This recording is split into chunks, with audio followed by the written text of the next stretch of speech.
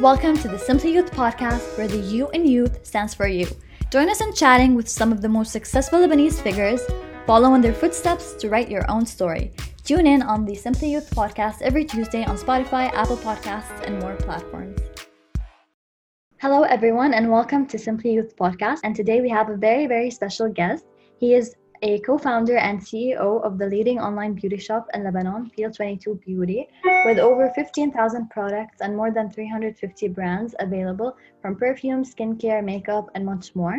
He was also part of the founding team of Lazada Philippines at Rocket Internet, which was sold to Alibaba for $4 billion. Please welcome the amazing Maurice Matar. Maurice, do you have anything to add about yourself and your work? Hello, thank you for having me. No, that was a great introduction. So I've been working in tech and startups and digital for over 8 years now, and yes, just love building new things and new products. Thank you. So Field 22 had its 4th anniversary very recently. How would you describe each of those 4 years? So yes, we recently celebrated our 4th anniversary. It's been a roller coaster ride. We started off with a very small team in Beirut Digital District with 3 people, and today we're about 25 in the team. And with every year and every growing team, we've had to move offices, we've had to grow. We've had to change the setups. We've actually moved 3 times, so this is our fourth office now, and we've been through a lot of challenging moments, as you can imagine, where we were just 3 people at the beginning, delivering the orders ourselves, and then starting to have different teams, starting to have team leaders on every team, and for the past year, we have a very diverse team, and we've been even growing internationally. So last year we've set up offices in Iraq, and we're launching into new markets in the region very, very soon as well. Oh, that's so cool. And why did you start your shop in Lebanon, which is often associated with instability? So is the market still untapped with high purchasing power? So I've worked in startup and in tech for a few years, like you mentioned, in Southeast Asia, and then in Germany, in Berlin. And 5 years ago, I decided to come back to Lebanon. I'm very attached to this country, so I wanted to come back and set up a company here and contribute to the economy. So I decided to use what I know how to do, which is digital and e-commerce. And we knew from the start that the market was small and unstable, but we still thought there was room for a player like us. And for the past 3 years, we've been focusing completely on Lebanon. So office in Lebanon, team here, developers here, agencies from Lebanon, and trying to work with Lebanese suppliers, Lebanese brands. And it worked pretty well for the past 3 years. Now, recently, it's a bit more complicated given the currency and the instability. So we're starting to look at other markets, but we want to continue to have a base here. We want to continue to have a team working maybe out of here and servicing other countries in the region. Entrepreneurship in Lebanon in particular may seem difficult due to the deficiency in investments and funding. So what would you say to advise aspiring entrepreneurs here in Lebanon? My advice is always to just get started, just go out there and start, even if you have a bad company name or logo or not a fully developed website. I think the most important thing is to just go live. And this is what we did when we launched. We went live within a month with just a name, a logo that we had to change. Like 2 months into launching, we had to change our name. But the sooner you launch, the sooner you get feedback from the market, from the customers, and then you can fix little by little. Some people are sometimes scared of just having their first version out there because it's not perfect, because there are still some improvements to do. We're still improving things 4 years later. So I think the most important thing is to launch very fast And that's what we did. It took us a week to get the first order, then another week to get another 2 orders. But during this whole time, we were learning about what to fix, what to change, and no one really cares about the first impression. So I think the sooner you launch, the sooner you make mistakes and you fail, and then you can make edits and make changes to your product. May I ask, what was Field 22's previous name? Yes, it was called Glam 22. We chose it. We want something that has to do with beauty, so we chose something short. And then we liked the age 22 because we thought it was the perfect age. Everyone wants to be 22, and we launched that name. What we didn't account for is we didn't have, like, some other players in the market already had booked that trademark, and we had some legal issues around the name. And then 2 months later, we had to change it and start all over again and throw our business cards and our bags with the old logo. But it all feels so distant now. Most of the employees probably don't know the old name, and you don't know it either. So we moved on very, very quickly. Yeah, it worked out eventually. So I wanted to ask, during COVID-19, most e-commerce shops witnessed a boost in sales and revenues due to an increase in shopping and demand for non-contact delivery. However, Lebanese e-commerce sites experienced a unique challenge: the economic crash and the currency inflation, where most products are imported. How did Field 22 mitigate this situation and balance economic sustainability with customer satisfaction? That's a very good question. So it's true, during the pandemic, we got a boost in sales. So it was about maybe 2 to 3 times the regular volume in sales. The challenge, as you said, was the devaluation. So what we have to do, and what most startups, the biggest challenge for startups is to manage your cash, right? Because as long as you still have cash, as long as you can still pay your team and your suppliers, you're still in the game, even though it's a hard time, or even though there's a sloth in sales. So that's what we had to do. We had to really cut on a lot of expenses, and we had to switch to local suppliers, local tools, even though you don't have a lot of local production. On some products we had to stock up. So we had to really change the way we were working. We had to stock up on necessities, even on tools that we use, A4 papers, ink for printers, things like that, and also products. And we tried to work with the local suppliers and the local brands that are available, so that we can minimize our USD expenses and our expenses that are that we have to pay in dollars. So now they're really minimized to a minimum. For instance, we're not spending on ads, on online ads, on Facebook ads as much as we were doing previously.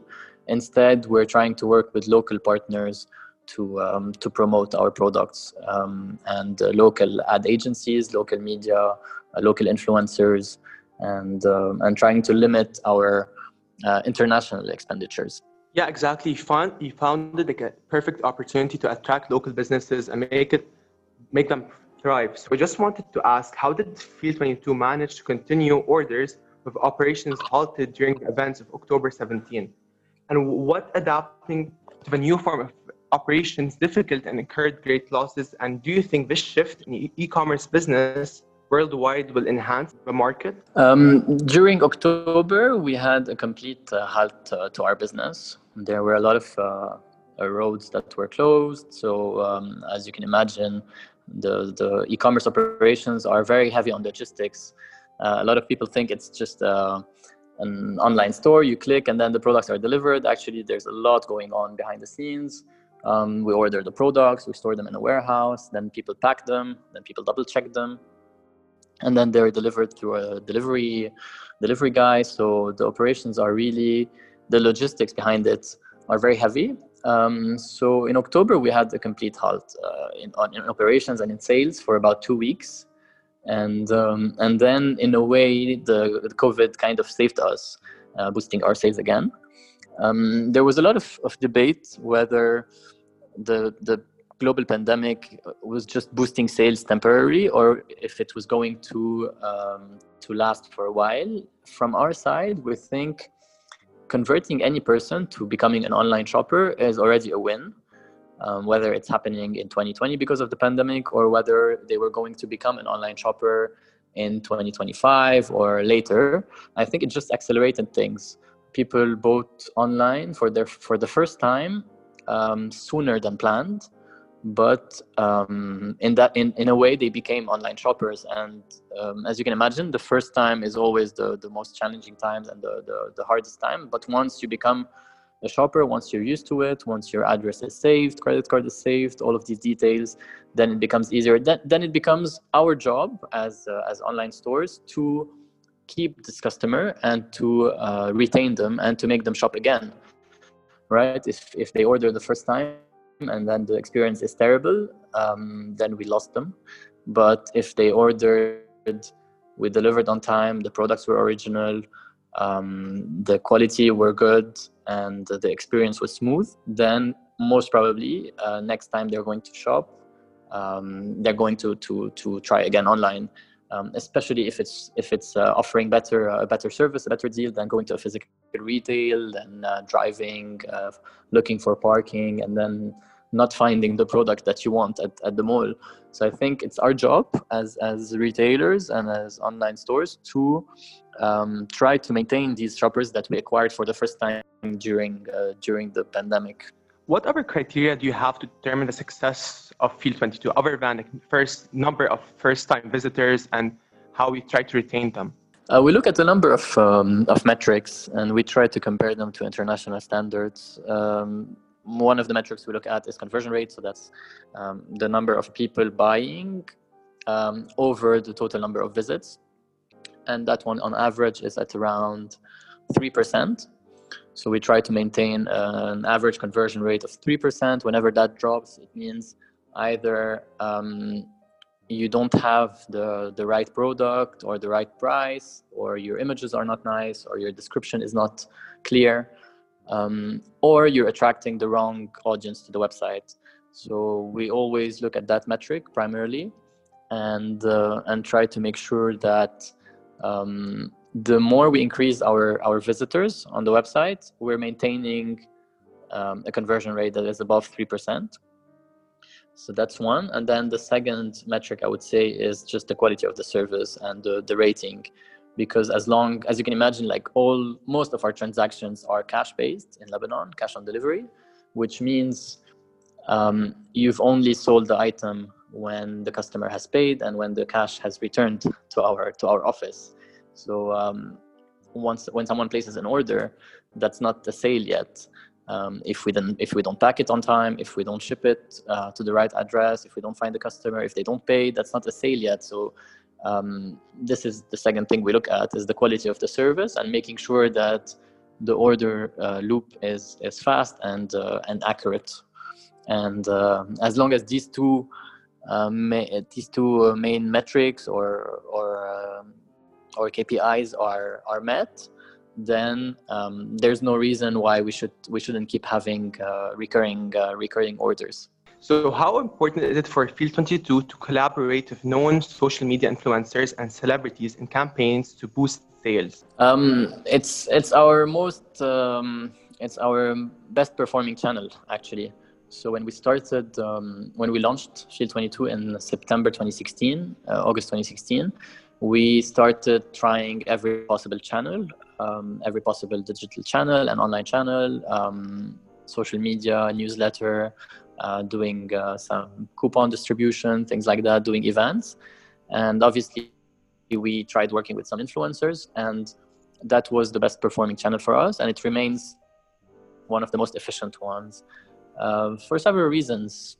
I mean, social media influencers bring in a lot of added value to regular social media campaigns or just plain advertising. It adds credibility, it's unique content, and we love working with influencers. We have a big network of over 350 influencers all over Lebanon from different regions, from different backgrounds, men, women, and we think each of them brings in an additional view and an additional perspective to certain products and to certain brands.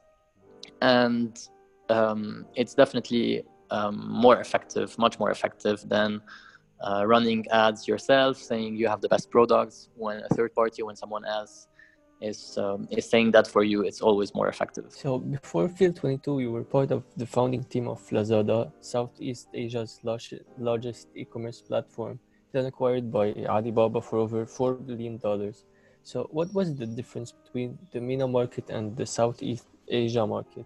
So that was back in 2012, about 8 years ago, and it's also an emerging country, an emerging market. I was based in the Philippines, and I realized that most emerging markets are similar, right? They don't have very high credit card penetration. Most people want to pay in cash. Not everyone was connected to the internet. So there are a lot of similarities to Lebanon. Probably the biggest difference was in the geography of the country and the logistics, because the Philippines and a lot of Southeast Asian countries have a lot of islands. I think there are about 7,000 islands in the Philippines. So you can imagine how complicated delivering orders are. Like, orders have to travel by plane and by boat, and it makes everything more complicated, from delivery to the return process. It's never funny trying to deliver a fridge to a remote island and then not finding the customer, or the customer wanting to return it. So I think that was the biggest challenge. Where we're lucky to work in a small market like Lebanon. It's small, and it doesn't have the same potential and the same market size as the Philippines, but logistically and operationally, it's easier. You can reach any city or any destination within less than 2 hours, and that makes the operations easier. So you mentioned that earlier. With this economic crisis, Field 22 must expand to other markets in order to ensure sustainability and recover losses. So what are basically your plans in the MENA region? We're undecided yet towards which market we're going to tackle, but we're obviously looking at. It's very hard to get data on the e-commerce, and because any data is already outdated. If it's from 2018 or 2019, it's already outdated since just the pandemic, the COVID pandemic alone increased e-commerce sales by 2 or 3x, right? So it's very, very hard to get up-to-date data and to try to agree on which market to get in. So what we're going to do is maybe try 1 or 2 markets by having a small campaign in each of those markets, and then see where we can have better traction and when we can have higher sales, and then we're just going to go for it. So the biggest challenge for e-commerce sites is their websites, as the design itself and accessibility determine whether the customer is inclined to buy or not. So how do you try to improve the design and the front end of the website? That's a good question. So the first thing we do is we focus a lot on mobile. We've noticed that since 3-4 years already, like 90% of the traffic was on mobile phones, and very few people were using a desktop. So that's the first thing we did. We focused a lot on mobile, make it very mobile friendly. And then a year ago, we launched an iOS and Android mobile apps to try and switch users from shopping on the website to shopping on the app. Today, it's about 1 out of 3 that uses the mobile app, and we want to increase that rate. What we also try to do is we try to collect as much as we can feedback, and the first feedback we try to collect is from the team. So everyone in the team who wants to buy anything from our shop has to use the mobile app, for instance, and that's how we collect feedback. So we were 25 people in the team. Everyone has a different mobile phone. So every time there is an error or a bug, we report it back, and we try to solve it on the spot.